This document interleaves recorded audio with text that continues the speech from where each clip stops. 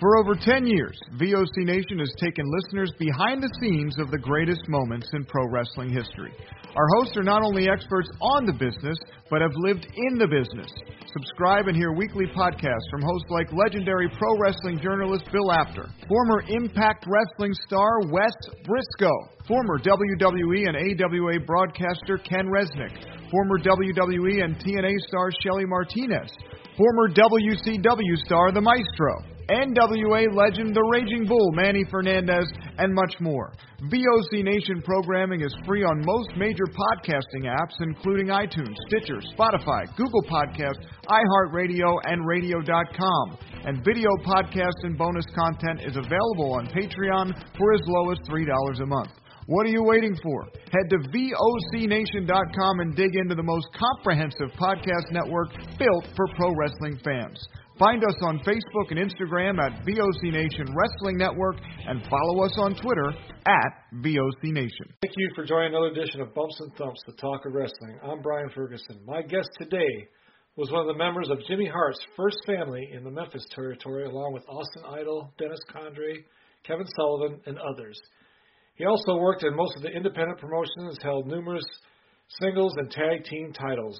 Ladies and gentlemen, it is my pleasure to introduce Mr. Chick Donovan. Chick, thanks for coming on the show today. Really appreciate it.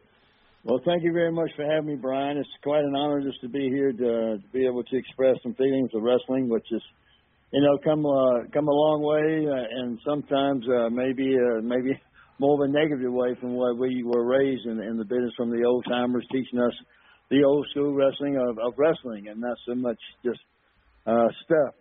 Yeah. Wrestling is all about emotions. Now, and the old guys would take assassin number one, assassin number two, for instance. That was Jody Hamilton and Tom Ernesto. Okay. They could be on TV, and a guy in his house. You hear the old stories about my granddad he and I used to watch TV, and he beat up the coffee table with a chair because they had his emotions in their pocket, no matter he was at home and they were on TV, but he still had their emotions. Yeah. Now the rest of the got where it's just stuff, incredible stuff. I guess I may be a little jealous of not being able to do all the flips and flops they do, which phenomenal stuff, but it really doesn't have anything to do with wrestling, because like I said, wrestling is all about people's emotions, bring them up and down in their seat, back and forth and up and down. Mm-hmm. Bringing them down and bringing them back up and getting them on their feet. And so that was the old school I was taught from Ole Anderson and all the older guys. And I was just fortunate enough to grow up in my beginning years with those guys. Yeah. No, you're not the first wrestler or individual I've talked to that from that era, we call it the golden era. About TBS era, I call it. Yes. Yeah, it was a great time. I miss it as well as I'm sure a lot of people that are in my age group and maybe a little younger. But if you're under about 40, and you've never seen it, you won't remember any of it. So it's a different time. Well, I'm hitting 75 now, but I'm still in all my matches now. You see all the stuff that the kids do. No matter what match I'm in, I'll do some wrestling. I'll take one tackle drop down and get it again. Get some wrestling spots in there, and then try to make all my finishes have a life lesson for the kids. The kids all around the ring, I take them around the ring with the belt and make a special night for them. But because that's the fans 20 years from now, so I still want some of the old school wrestling, and then I have our life lessons at the end of my matches. Like if. For instance, something I get mad about something, I'm going to go beat up, start to hit the referee or whatever. Then I got to show restraint because he's the boss. I got to show the kids that somebody, the Lord is or our Father in heaven, or our Father, earthly Father. We have to show respect to, and we have to honor those.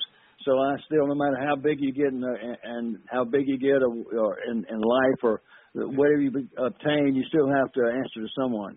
Yep. And that's the lessons I like teaching the kids around the ring and all my matches that wherever I go. Yeah. And to me, the other day I showed the result of that. The result of that could be this story, incredible little story. I got cheated out of my belt, the world heavyweight belt or whatever. It doesn't matter.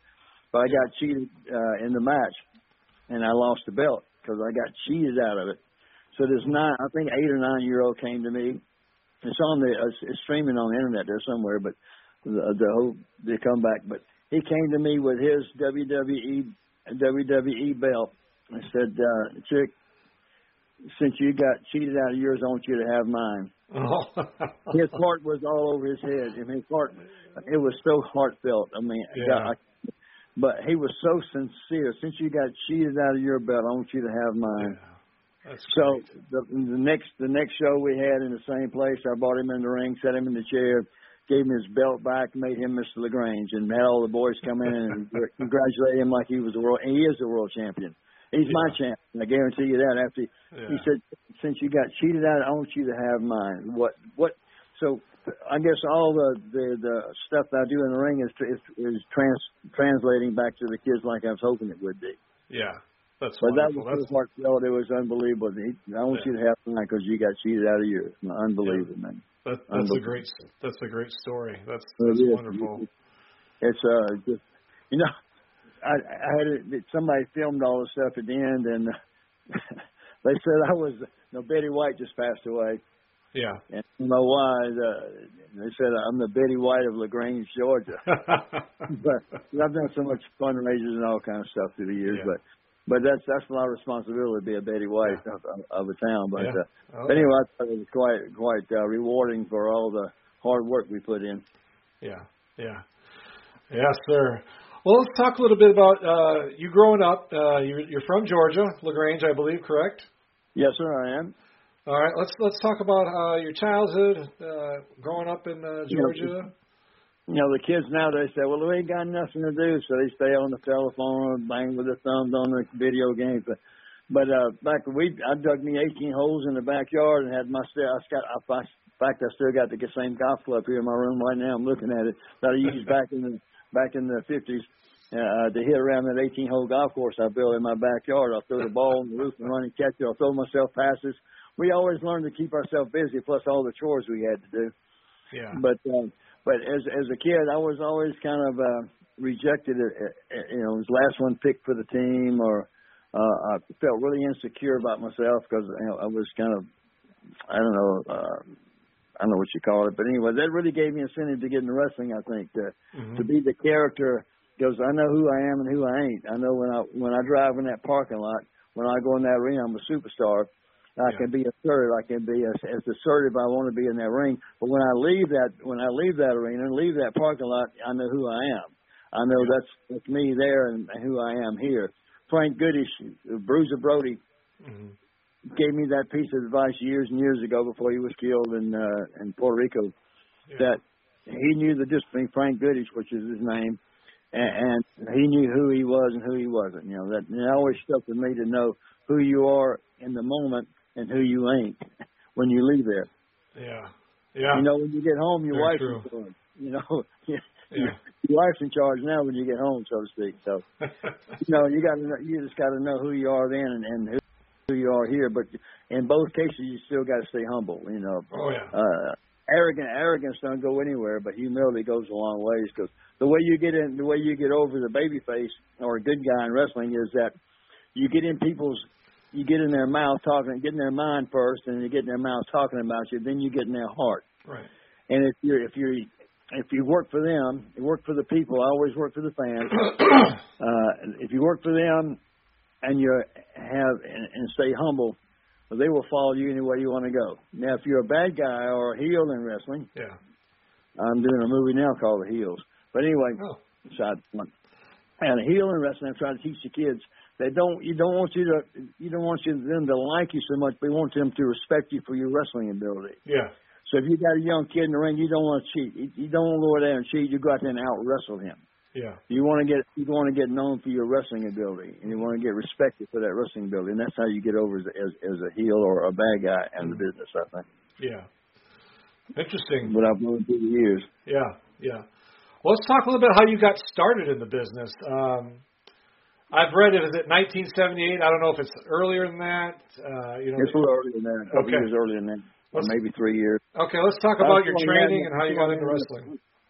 I'm sorry. Okay, I saw an ad in the paper for wrestlers, and in Macon, Georgia, I was a fireman for about 10 years or so, and a paramedic. In fact, I'm proud to say I helped. Was on the ground floor starting all the EMS, all the paramedic stuff or EMS stuff in Georgia. Okay. I had the first extrication tool, and really proud to be at that point in the fire as a firefighter. Wow. But yeah, I answered the ad that I saw in the paper for a wrestler. So I was told by a few people, "Oh, you can't do that." I was about 120 pounds because I was working 4 full-time jobs, 3 hospital jobs on my day off from the fire department. Oh, wow. So it was 4 full-time jobs, 24 hours a day, 7 days a week I was working. Wow. I was about 120 pounds. I answered this ad, so I went over to talk to the guy. Grady Odom is his name in Macon, Georgia. He started the wrestling there. I only started that particular entity there at the wrestling school. Okay. So anyway, I answered and I started training. I quit one of the jobs so I had time to train every day. And I gained 100 pounds. I had to gain 100 pounds in a year to really get started. So I started eating eating enough to put that 100 pounds on in less than a year's time, and then started having matches. But tell the kids that you get to a story, to relate a story, and I'll get right back to where we were just at. Okay. I want to make a point. Okay. I remember one time I had to be at TV at TBS at 8 o'clock that morning. And I went to get in my car, and it was broke down. It wasn't cranked. So I'm in Macon, Georgia, on Highway 475 at that point. So we were going on tour that coming week. So I had my wrestling bag, heavy as lead, and I had a suit bag full of clothes, and I had a suitcase that had wheels on it. My car won't go, but I'm determined to make TV. Yeah. So here I go, pulling that suitcase. It's on wheels at this point. Yeah. I got a heavy suit bag across my arm and my wrestling bag in my hand. Yeah. Now I'm walking up Highway 475. Now I got to 75. Now walking up 75. So you can do what you want to do if you want to do it bad enough, brother. Yeah. It ain't nothing to stop you if you want to do it bad. So I'm walking up Highway 75 to TV, 14th Street in Atlanta to get to TBS with this suitcase. Now by this time the wheels are gone. The suitcase is dragging on the ground. It's got a big hole in it for dragging on the highway. Yeah. But I'm going to get the TV. Ain't nothing going to stop me from getting the TV. So I finally get a ride. I don't remember how far I walked, but I walked enough to get a big hole in that suitcase, dragging on that stuff. But the whole point I'm saying is I was 120 pounds, and I wanted to be a wrestler. So I did whatever it took. Yeah. We worked every night in the ring. I ate and worked out. Started working out with weights, working out, and just working really hard to get that 100 up to 220. Yeah. You don't have to be 220, but that's about what we needed in those days to be formidable. And training every night in that ring, and then just about every day in the ring. But walking to TV because I didn't want to miss that TV. So guys, no matter what you want, if you want to do it bad enough, you'll just get up, figure out how to do it, and go do it. I mean, nobody can stop you from doing anything you want to do but yourself. Yeah. So back when you asked me, back when I was a kid, I kind of picked on it as a kid. Yeah. So, I could always be that character in the ring. I want to be that assertive character. And like I said, but I know who that assertive character is and who this passive character is. So, but anything you want to do, guys, just put your mind to it and go do it. Yeah. Oh, I agree. Sometimes you get challenges in life, but you gotta, like you said, you walked, so you can overcome it if you really want to. That's right. So if you want to do it bad enough, you do it. Yep. So let's talk a little bit. Your push. Who gave you the push to have? Because you're a well-known wrestler from the '80s and '90s. Yeah. Who gave you that big push? Well, I guess in Memphis, with the First Family was the first real big push. Now Louisiana had a little push, in Florida. Yeah. But I think the First Family really, Jimmy Hart, really put me with the First Family, and I think that was probably the beginning of my biggest push was right there in Memphis. Yeah, I'll tell you, I met Jimmy Hart probably a month ago in Harrison, Arkansas. He was at an event there for Mid-States Wrestling. Nice guy, very humble, and I didn't realize how old he was. He's older than I thought, and but How old is he? He's 79 years old. He's 79. Yeah, he's 79 years I'm old. 75. I didn't know he was older than me. But, but wow. He's a nice guy. Talked to him for a few minutes. There was a big line, so I didn't talk to him too long. But very nice guy. So interesting that when I found that you were part of that first family, I kind of went back to that and Jimmy Hart. So that's great. So I think something that I can talk about something about Jimmy Hart in relation to what I just talked about. I think Jimmy Hart had platinum records out. Cinnamon Girl was one of that's been remade several times since, but he recorded in the same studio with Elvis, and although he was on that same category, maybe not quite as far out as Elvis, but he was one of the main characters in the music business. Yeah. So he had, like I said, platinum records. Now, in the wrestling business, he took all these bumps. Jerry Lawler just treated him so badly. It was all a work in the business, but he took so many bumps from every direction you can imagine. So, I guess the point I'm saying, he knew who he was in the record studio, and he knew who he was in wrestling, and who he is outside the business. So. Yeah. So, like I said, you got to know who you are in any entity that you're associated with. Yeah. And when you figure that out, then I think you can be productive in life. Mm-hmm. Yeah. Oh, absolutely. So, let's talk about your traveling. I know you've been a lot of different places, Japan, all over the States.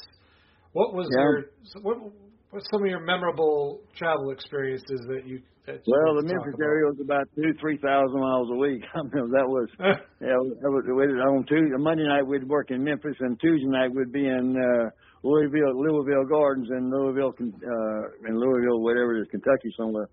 So there's a lot of traveling now the Continental Territory is only 800 or 900 miles a week down in the Pensacola area. That was a lot of fun. Yeah. Let's see, the Texas Territory was pretty nice. And it wasn't too bad. Yeah. But wherever you go, though, you don't have to travel, from town to town. What was your favorite? I guess who was your favorite person you like traveling with? That you could talk to and stories, or get some ideas or something like that. Was there anybody in particular? Now, my back was so bad at one time I had to get shots to walk to the ring, because those days there wasn't no injury reserve list. If you didn't walk the aisle, your name was erased off the list. So Honky Tonk Man, Wayne Ferris, he was in the first round with him, but we were together in Texas. And I couldn't walk the ring. I'd get those shots in the back from the doctor in the dressing room. I'd get those shots, and then I'd walk to the ring. I'd get to the ring and get back. And he'd have to pick me up and carry me from the dressing room, and carry me and lay me in the car, and pick me up in the car and lay me in bed at home. Wow. So he and I made a lot of trips together. He was one that really and we went to the gym together and did a lot. But Kevin Sutherland was another one. We spent a lot of time together in the Memphis area, working out together, and we factory roomed together in different places.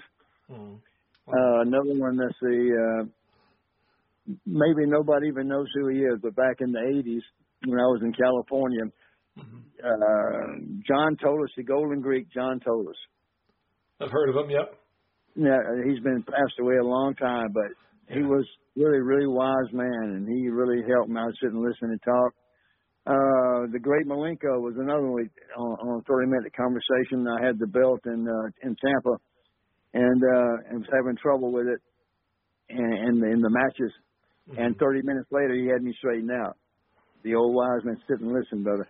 The young guys, business and young guys anywhere, just sit and listen to your mentors. The mentors ain't gonna lean you the wrong direction. Just listen and follow what they say. And that cost me 30 years of my career. I listened, but I didn't heed. So it cost me about 30 years of my career that I missed the point. I was going through all the motions, but I was in the junk so much. One thing and another was more important at that particular moment in time that I missed a lot of push, because I was off point. Now I teach the point to the kids wherever we go talk. Yeah. And schools and whatever. It's all about staying on task, staying the point, staying off the street corner, and staying on task. Whatever you want to accomplish in life, just stay on it, maybe. Yeah. Just forward your head and don't let nobody stop you. Yeah. But you 100% agree. Let's talk about some chemistry. Did you have any particular person you can remember that you just really enjoyed working with in the ring? As you could probably ask 100 guys, and they all wrestled that same guy. They'd always tell you who it was, Brad Armstrong. Yeah, I've heard that name before. Everyone would tell you Brad Armstrong, I guarantee you, because he was like they say, like a night off is the term we used in the business. Another one was Ric Flair. He was the man. He made NWA what it is today. I think what it was in the past. But Flair was amazing. Because Flair was a wrestler. Yeah. But who else? Ricky Steamboat was another I enjoyed. He really, we had some great matches. Yeah. But those guys, anybody can have a good match, I think. They were so talented. That's what Paul Orndorff is another one that I really respected a lot. Yeah. He's a good Christian guy. Trying to think. But there's a few there. But Brad was probably one that was Tommy Rogers. He's passed away now. Of course, Brad has passed away as well. But Tommy and I made good matches. Yeah. He was, we were very good together in the ring. It's all about respect for each other. If you got respect for each other, you're going to have a good match. If you don't, you probably won't. Yeah. Kind of my line. But we all respect each other. We go out and do what we got to do, beat each other up, but we still got whole respect for each other for all the work we put in to get where we're at. Oh, yeah. At that moment. Indeed. But to answer your question, I think Brad would be number one in anybody's book. Yeah. I've heard that name before. I've heard that one and Steamboat a lot. If they've worked with them, they were great to work with. Yeah. What about, you did some tag team for a while. Who do you, in your mind, was probably one of your favorite partners? In Japan, Stan Hansen. Stan was another man that back up just a moment. The other question you asked, but Stan and I were really close. We made a lot of trips together on the road, and he was quite an icon. And he got me in Japan. But we tagged together in Japan a lot. But the one who really taught me how to tag team was Rip Rogers. Now he's still probably wrestling now. He's almost my age, I guess. But he had so many nuances, but I'd learned how to tag team with him. Yeah, and we worked a lot with Ole and Thunderbolt Patterson a lot, different places around the country. But Rip taught me how to tag team, I think, because there's a lot of different things you do to make a good tag team. Yeah. Little formulas and kind of things you go through to make it right. Yeah.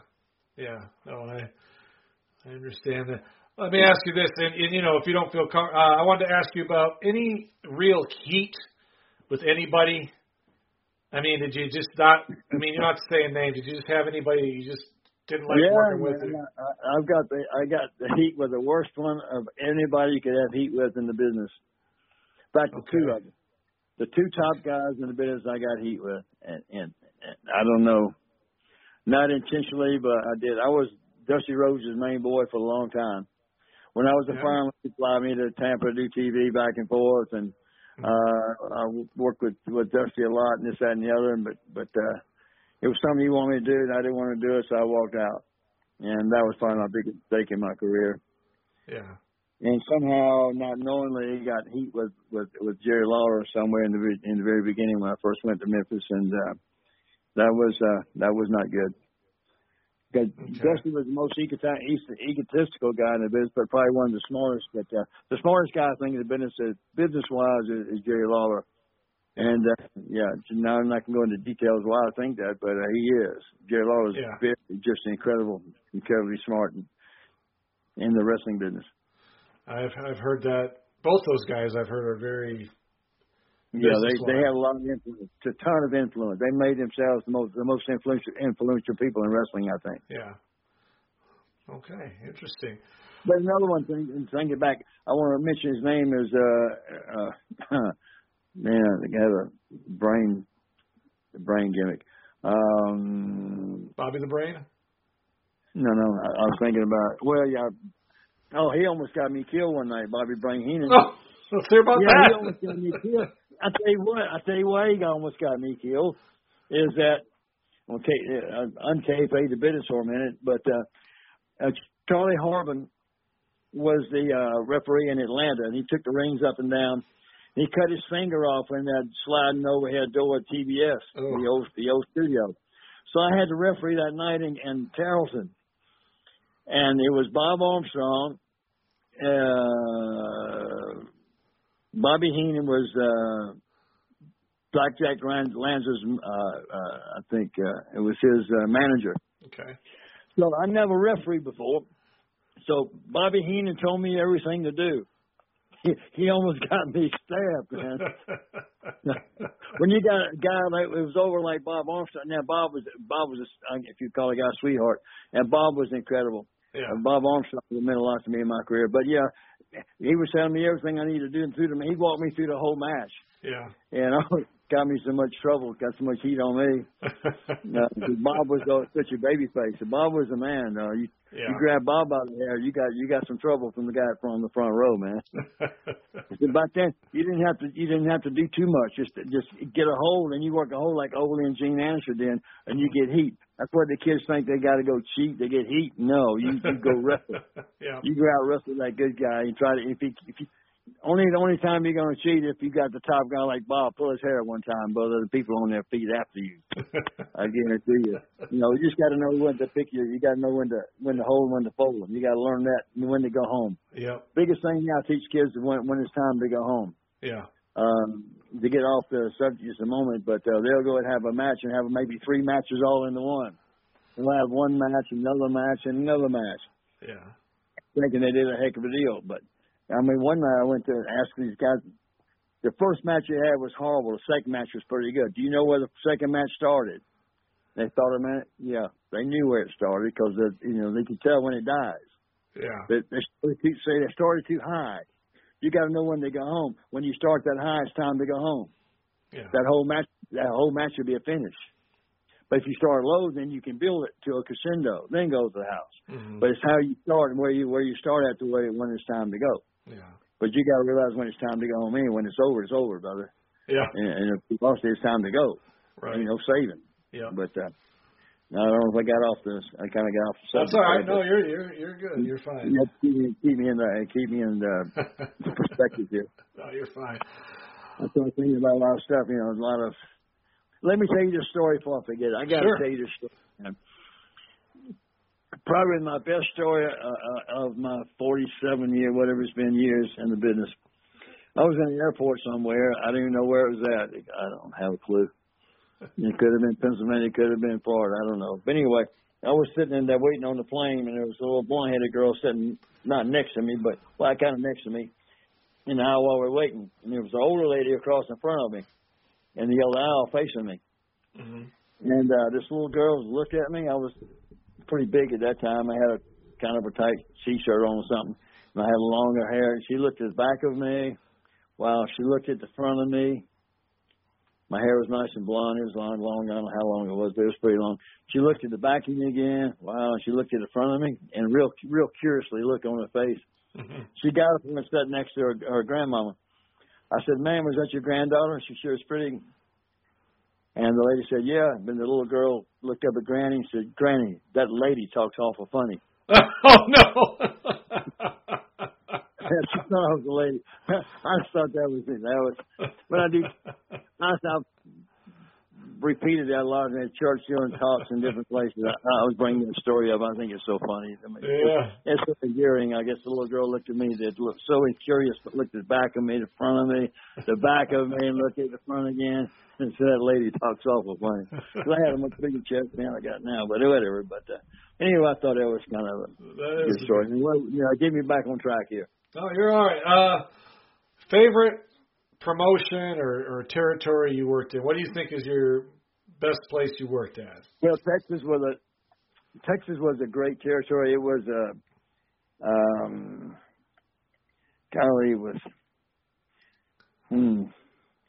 There was so many people at those matches. It was a really strong territory because it had a strong TV. Yeah. It had that TV went all over the country, I don't know about the world, but all over the country anyway. Yeah. It would sell out everywhere we went. Was a sellout, even more sometimes. Yeah.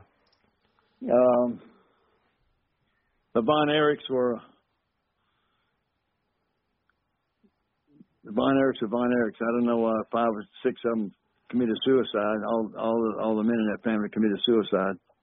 Yeah. But I worked at Texas Stadium there in Dallas, which was, you know, we had that first Texas Stadium show for David Von Erich. It was out in Japan. Yeah.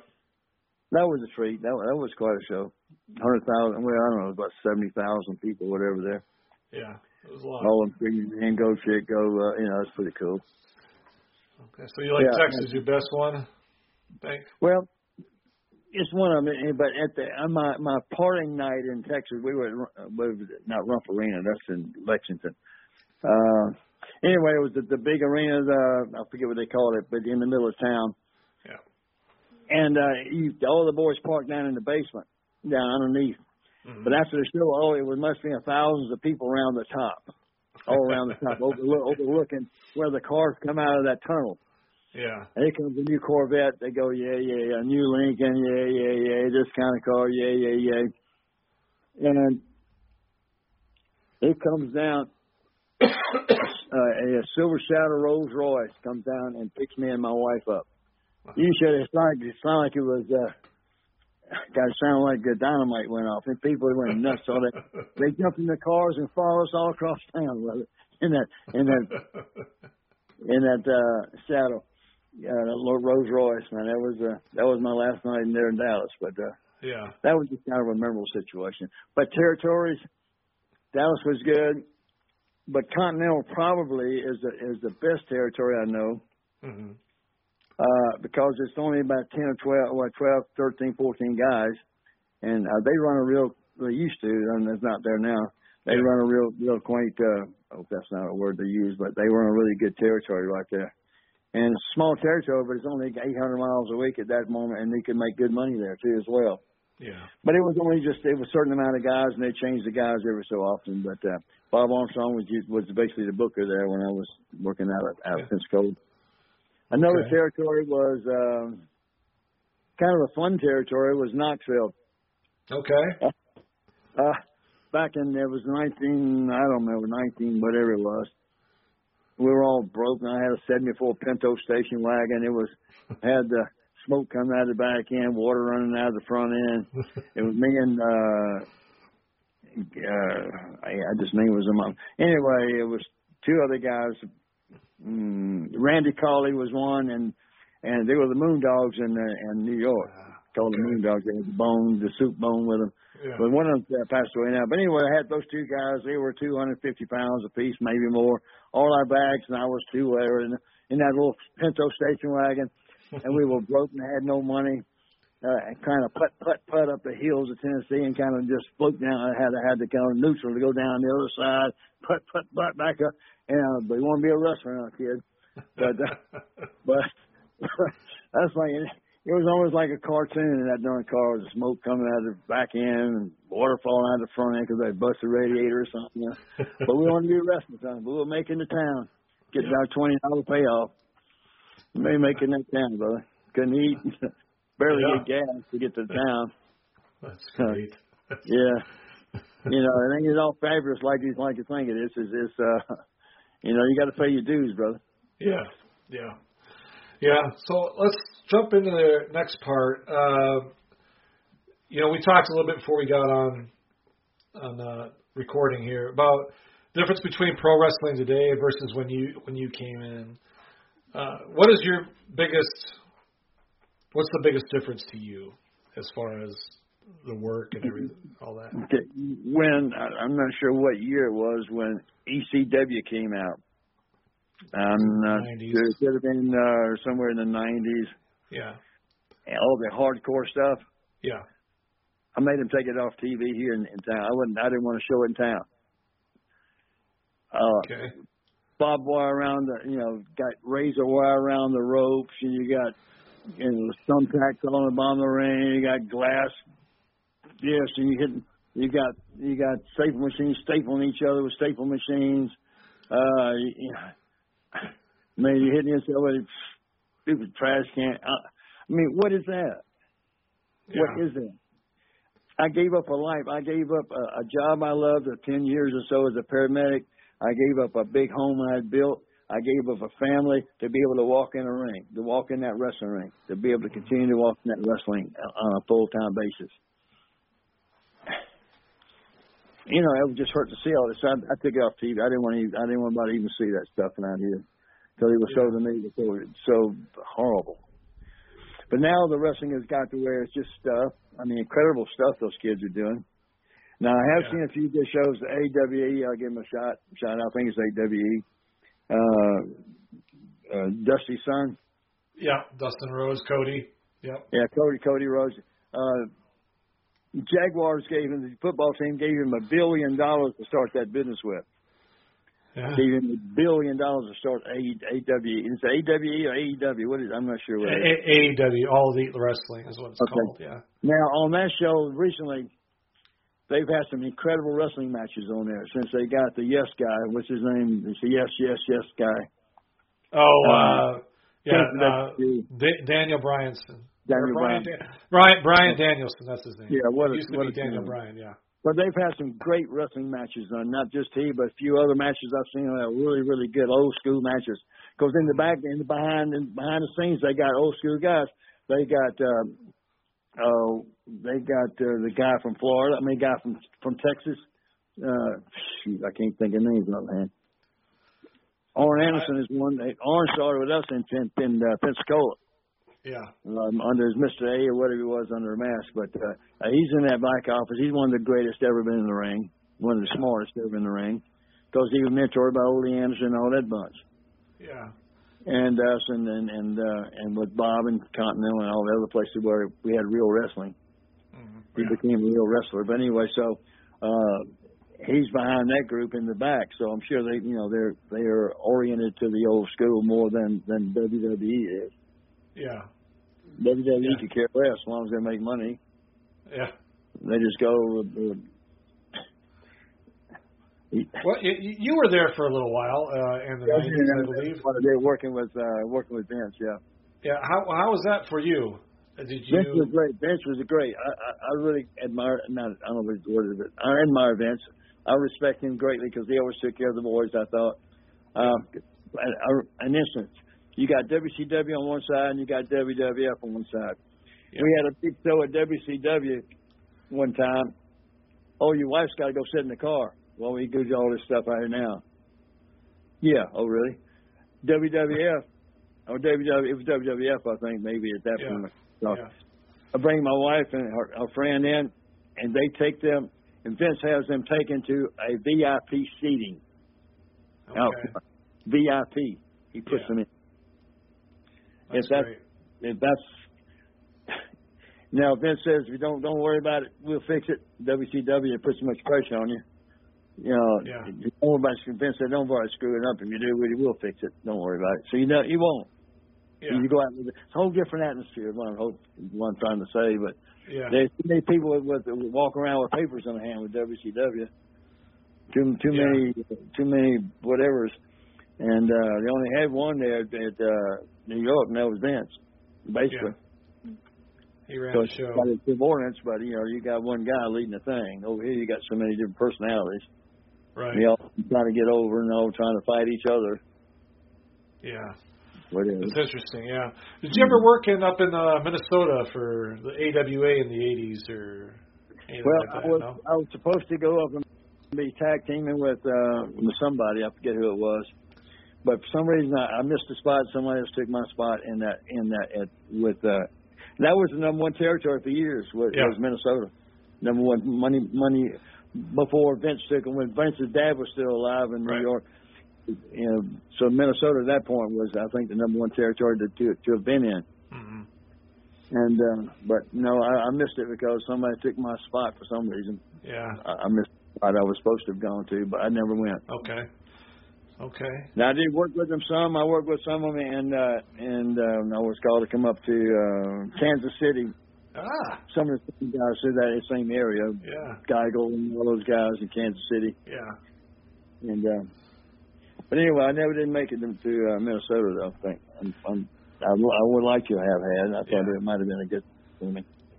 Yeah, that's where I mainly, when I was a kid in the late 70s and early 80s, that's how we got. I'm from Wisconsin, originally born and raised, and we got All-Star Wrestling, AWA, every Sunday, and we'd watch. Yeah, it was my thing, but too bad. I didn't know if you were there or not. I don't remember, but I've been wrong. I worked with him, like I said, in Kansas City that one time, and for a week with Bob Brown. I think I went in to work with him. But anyway, but I never actually went into Minnesota. Working there. All right. I never went to Canada. I never went to Canada either. I thought it was too cold. Yeah, Minnesota's pretty cold too. So. I'm Florida. Okay. Yeah.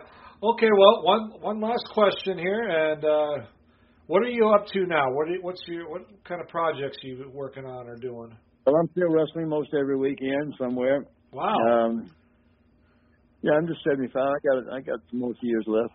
Now, get back to what I started and mentioned before about being in the junk. I call it junk, or in the distractions. Yeah. I missed my six figures, and I missed my six figures because of the junk. Mm-hmm. Now the Lord is finally smartened me up, maybe 4 or 5 years ago, and letting me work at a high level and leave a legacy and teach these kids the old school wrestling while we have a match.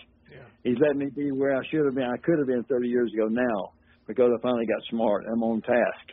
Yeah. I'm on point now. It's teaching them, leaving a legacy, making these kids. I take a kid in the ring now and get everything he knows out of him, and then I go home. Yeah. Anything other than if we got it at the end of his knowledge, all he knows what he sees on TV, and I ain't doing all that mess. Yeah. We're going to the now. If we go to the house and he don't understand it, we sit down and talk about it. Say, why did we go to the house? Why did we do this? Why we did that? Yeah. And let them understand what real wrestling is about. Yeah. But they have it and let them feel it. You have to feel it to understand it. You got to feel the perfect jump shot before you ever know what to work to get to one.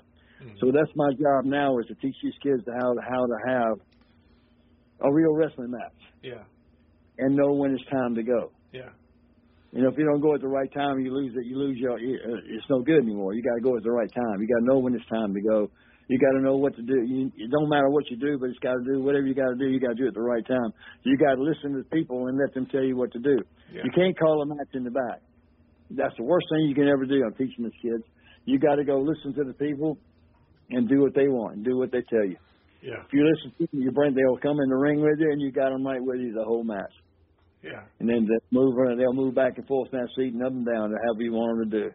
Once you get them in the house, when I sing on the floor, I do a little in the band a little bit. And I'm an entertainer, but when I'm singing, I sit down at the table with the folks while I'm singing them. I dance with them. I bring them in my pocket. Got them in my pocket with me.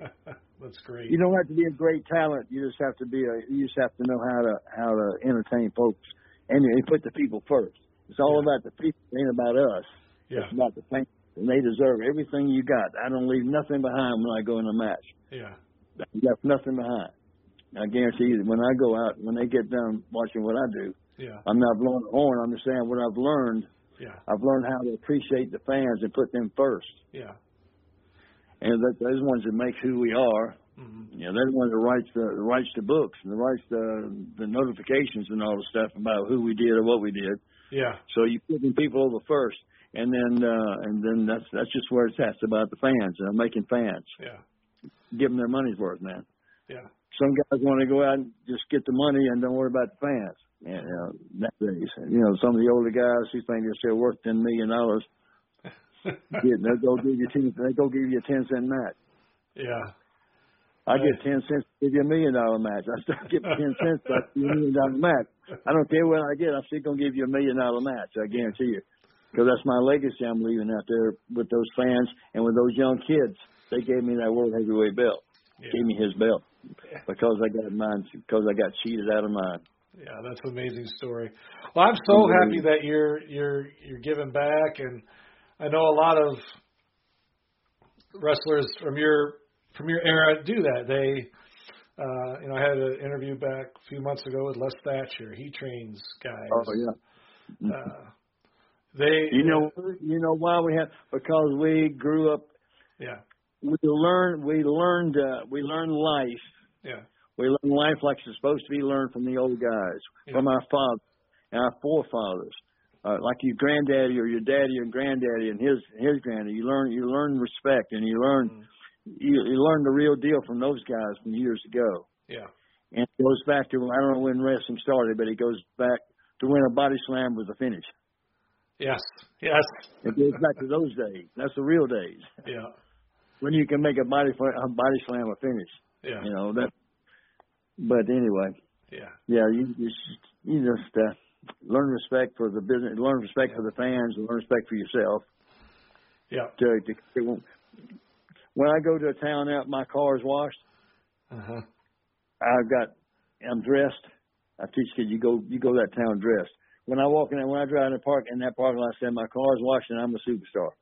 I got the suit on. I got the suit on. I got all the stuff. Right. But when I leave and get home, I say yes, ma'am, no, ma'am. I take trash out. You know what I mean? Yeah. Yeah. Understand. So. All right. Well, Chick Donovan, thank you, sir, for coming on today. I really appreciate it. I got to finish with this. This is my testimony. Sure. Go ahead. All the folks, I don't know where this airs or when it airs or even where it goes, but any of those folks who listen to this, just raise your hand to the Lord up in the heavens, and if you have any problems in your life, just turn to the Lord, and just if you need the Lord in your life, just repeat this prayer after me. Say, Lord, I'm a sinner. I believe in Jesus. I want Jesus coming to my heart, forgive my sins, and save my soul. Once again, folks, raise that hand up if you got any thoughts about not having salvation. Because I think we're in the last days with this COVID and all the things going. It's not even going to get any better. It's going to get worse and worse. I think this is part of the tribulations that's going on. That's happening to the coming back of our Lord. So let's raise our hands to the Lord and say, Lord, I am a sinner. I believe in you, Lord. Forgive me my sins and save my soul. If you say those prayers in earnestly, Lord, you'll be in the book of world records in the heavens. I guarantee you, when the time comes. But it's been great to be here with you, Brian, and God, it's always fun to be able to talk about wrestling, I guess. Yeah. Chick, thank you again. Thank you for your message. Thank you for having me. No, I really appreciate it. Folks, if you're out there listening, Chick, he lives in LaGrange. He's got a Facebook page. I'm sure you can follow him. You just type his name in and follow him. And thank you again for coming on. I really appreciate it so much. And I learned a lot today from you. And ladies and gentlemen, Mr. Chick Donovan. Thanks, Chick, again for coming on. Thank you very much. It's time to get back to the gym twice a day. Gotta be ready for the fans. Gotta do it for the fans, man. All right. Thanks again, folks. God bless you, and God bless all you folks up there in that cold country. All right, folks. If you haven't subscribe, and we'll talk to you soon. Thank you. Hey, this is Total Package Lex Luger, and you're listening to the VOC Nation. Don't miss out. Hey, guys, before we get started, I just wanted to read this commercial because it's an agreement that we made with a really great podcast, and I want to tell you guys all about it. Pro Wrestling Interviews. It features guests who are hot indie stars as well as the greats of the ring. Each week, you can join the Amazing Velvet as well as Dr. John as they host this jam-packed hour of interviews, pro wrestling news, and entertaining guests. It's an hour you don't want to miss. Trust me, you don't want to miss it. Every Sunday, 9 p.m. Eastern. Just go to ProWrestlingInterviews.com, and it'll take you to their Facebook page where you can get the custom podcast link for that week.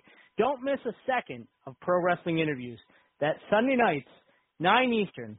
ProWrestlingInterviews.com. The worldwide leader in entertainment. This is the VOC Nation Radio Network. Check out In the Room every Tuesday night at 9. Listen in. Pro Wrestling Illustrated's Brady Hicks, former WCW star Stro Maestro, Kathy Fitz, Matt Grimm. And you and Ray are there too, right, Ray? We sure are, and we've got great guests like Lex Luger, AJ Styles, Taku, and more. It's a heck of a party. Plus, I didn't get thrown off buildings. And didn't get pregnant. I didn't get pregnant either. Sometimes I think it gets so ridiculous. We were getting into like snuff film territory there. In the Room. 9 p.m. Eastern on VOC Nation. Yo, this is Jerry Steins of the Nasty Boys.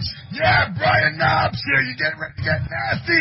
Well, listen to the VOC Nation, baby. VOC Nation is one of the longest-running wrestling podcast networks, having started way back in 2010. VOC Nation provides daily streaming shows where fans have the ability to interact with their hosts and guests via phone calls, emails, and Twitter. VOC Nation hosts will include former backstage interviewer from both AWA and WWE, Ken Resnick, former WCW performer The Maestro, former Impact performer Wes Briscoe, Pro Wrestling Illustrated contributor Brady Hick, and former Philadelphia radio personality Bruce Wirtz. Archive-free content includes past interviews with huge names like Hulk Hogan, Jesse Ventura, Kurt Angle, Jimmy Hart, Ricky Steamboat, Sting, Mick Foley, Joey Styles, Howard Finkel, and so many more. Listen live at VOCNation.com and subscribe to all the podcasts by searching VOC Nation Radio Network on your favorite podcast app. And be sure to follow these guys on Twitter at VOC Nation. Bill Apter has been in the pro wrestling business for over 50 years. Hey, talking here with Arn Anderson. Arn, first of all, your height and weight. 6'1", 255. And now subscribers to VOC Nation Premium get exclusive access to Bill Apter's archived audio footage. And where's your hometown? Minneapolis, Minnesota.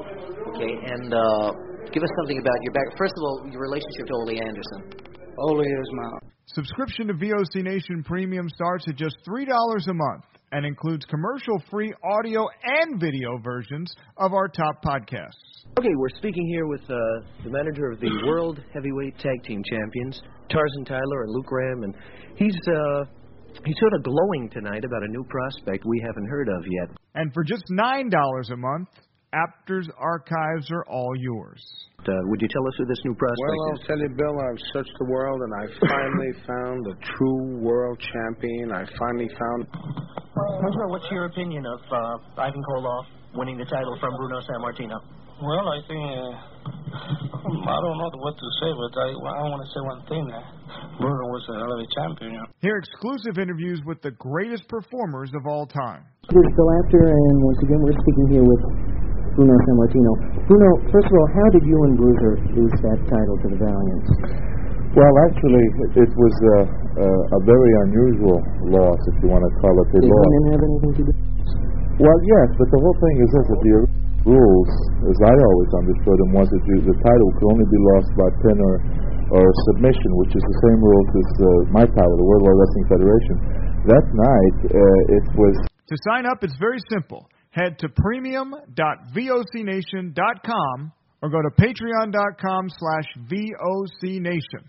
VOC Nation takes you behind the scenes of the greatest moments in pro wrestling history. Each and every Thursday night, check it out, WCW star Stro Maestro takes you on a journey. It's WCW Retro. Talking old school, match of the week, talking dream matches, taking your calls and looking back on an incredible career of acting, entertaining, and wrestling.